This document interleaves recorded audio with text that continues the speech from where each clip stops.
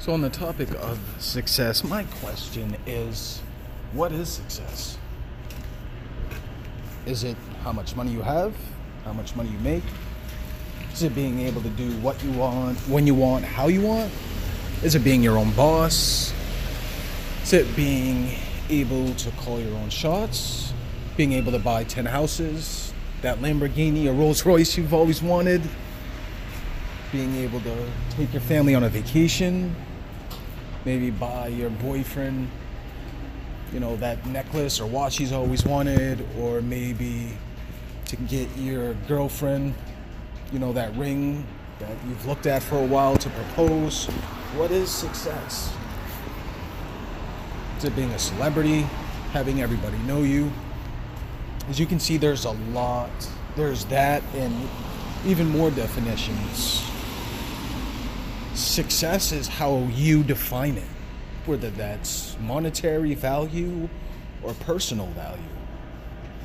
The definition changes based on the person and the circumstances. For some, success can be going from a job you fucking hate to doing your own thing, making way less money. For others, it can be as simple as making a small change in your lifestyle habits. Maybe you start running twice a week, 2 miles. Maybe you start lifting out. Maybe you start watching what you eat, eating more healthy. Maybe cut out meat. Maybe eat more meat. The wide range of what success means is solely dependent on the person. Don't let outside influences define what success is to you. You define what success is for you. Period. Point fucking blank.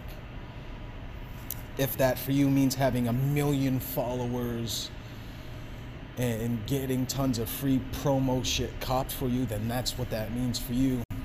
For others, it can mean something as simple as they started working out a little bit more this year, watching what they eat, being able to do something nice for somebody, a family member, a spouse. Maybe it's upgrading a vehicle, getting, rid of that, piece of shit 10-year-old, car that breaks down at least once a week. And you gotta mess with the ignition just right and turn it twice one way and take the key out for it to start. It can mean such a wide barrage of things.